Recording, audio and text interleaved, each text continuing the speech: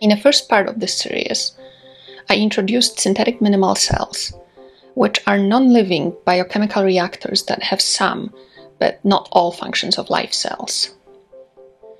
Another type of synthetic cells was also built, and that one actually is alive, the Craig Venter Institute synthetic bacteria known as JCVI syn cells.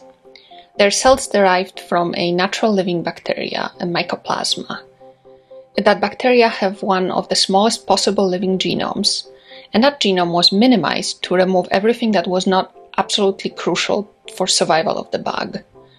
This smallest cell is still living, but we don't know the entire list of proteins and molecules that make that cell.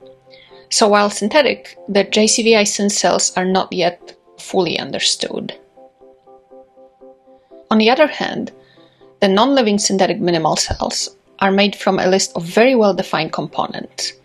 Those still dead synthetic cells are not yet capable of independent life, but we can understand them like no other biological system, and we can engineer it as needed.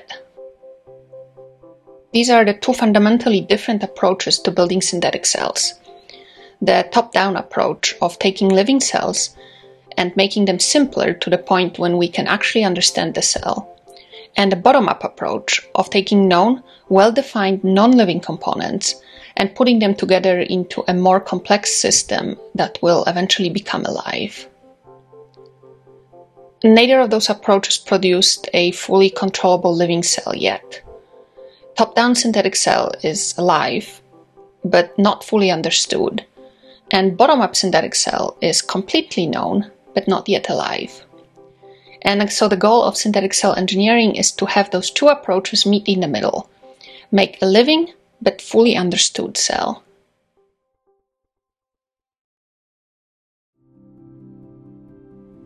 Some advantages of using synthetic cells are that it's safer and cheaper to work with that system than with natural cells. Because synthetic cells are made of biochemical components and not alive, you don't need to treat them as genetically modified organisms, so biosafety rules are much less strict.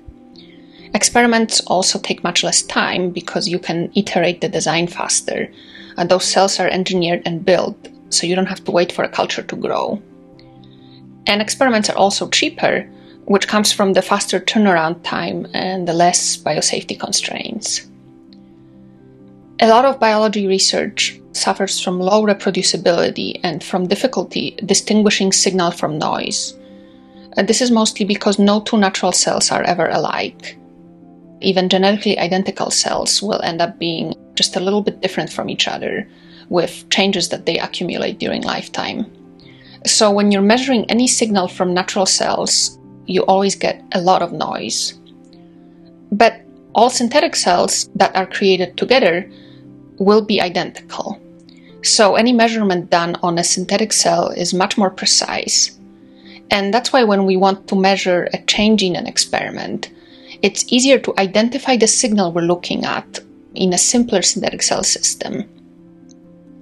Another good thing about the fact that synthetic cells can be made according to a precise recipe is that if you have a recipe, you can digitize it.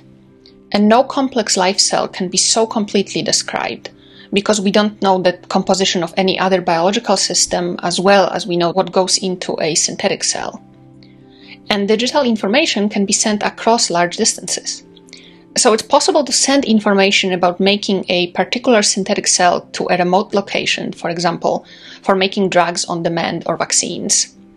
And if you can send something across a large distance, you can also imagine sending information to a really remote locations, like a spaceship or a Mars colony, to make urgently needed drug or a biological test. This so-called astropharmacy is not the only area of applications of synthetic cells for space exploration. With synthetic cells, we can make simplest possible lifelike models, and we can study the conditions necessary for the origin of life, both on Earth and elsewhere in the solar system. We can also use synthetic cells to explore how else can life look like, and figure out conditions that are needed for life to evolve, and this would help us finding life on other planets. The ability to make custom synthetic cells, producing a specific small molecule or protein, can also be used for making drugs. So right now, to make a biologically produced drug, like a protein or complex natural product, live cells are set up in large bioreactors, most often bacteria or yeast making that drug. It takes a lot of work to engineer a strain of live cells producing certain molecules, and that's mostly because live cells are so complex that it makes it hard to insert a new metabolic pathway into that cell, and then to take the product out of a natural cell and purify it. So drugs are made in those big batches for large populations of patients. With synthetic cells being so simple and much easier to engineer for production of specific molecule, it might become possible to make custom drugs on demand in small doses for small populations of patients, or even for one person. This makes it possible to imagine personalized medicine approach to treating infections, cancers, or metabolic syndromes, or, for example, for making personalized vaccines on demand.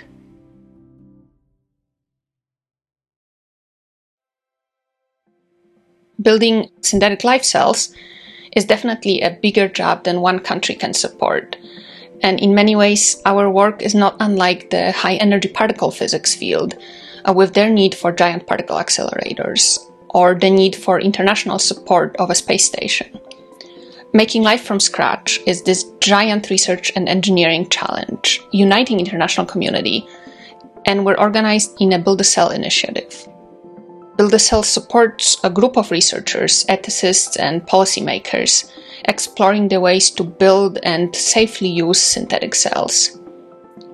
The backbone of our community is in-person interactions. We're meeting twice a year at Build a Cell workshops, and we have weekly international virtual seminars with recordings available online. We have year-round working groups preparing policy guidelines and shared protocols, and we're training students and growing connections with other fields to make some of those applications I was talking about distributed to the broader scientific community. We also talk to the public about engineering synthetic life. So the ultimate goal of our community is to build a synthetic living organism, and we have to do that collaborating across geographical and institutional boundaries. We really want people from different universities in different countries to work together, contributing to solving this biggest puzzle of biology. And we want building international distributed network of laboratories engineering living organisms.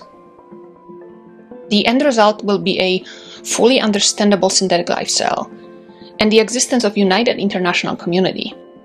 Training researchers in field operating across geographical boundaries will help us build a new model of scientific collaboration.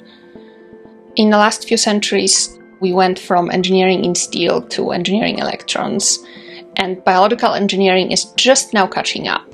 Building synthetic cells, we're right now moving on to the next step of using biological parts to engineer new types of life. Our synthetic cell community is always open for feedback and always willing to talk to people. We can talk to people from other fields, anyone really who wants to learn about building life from scratch.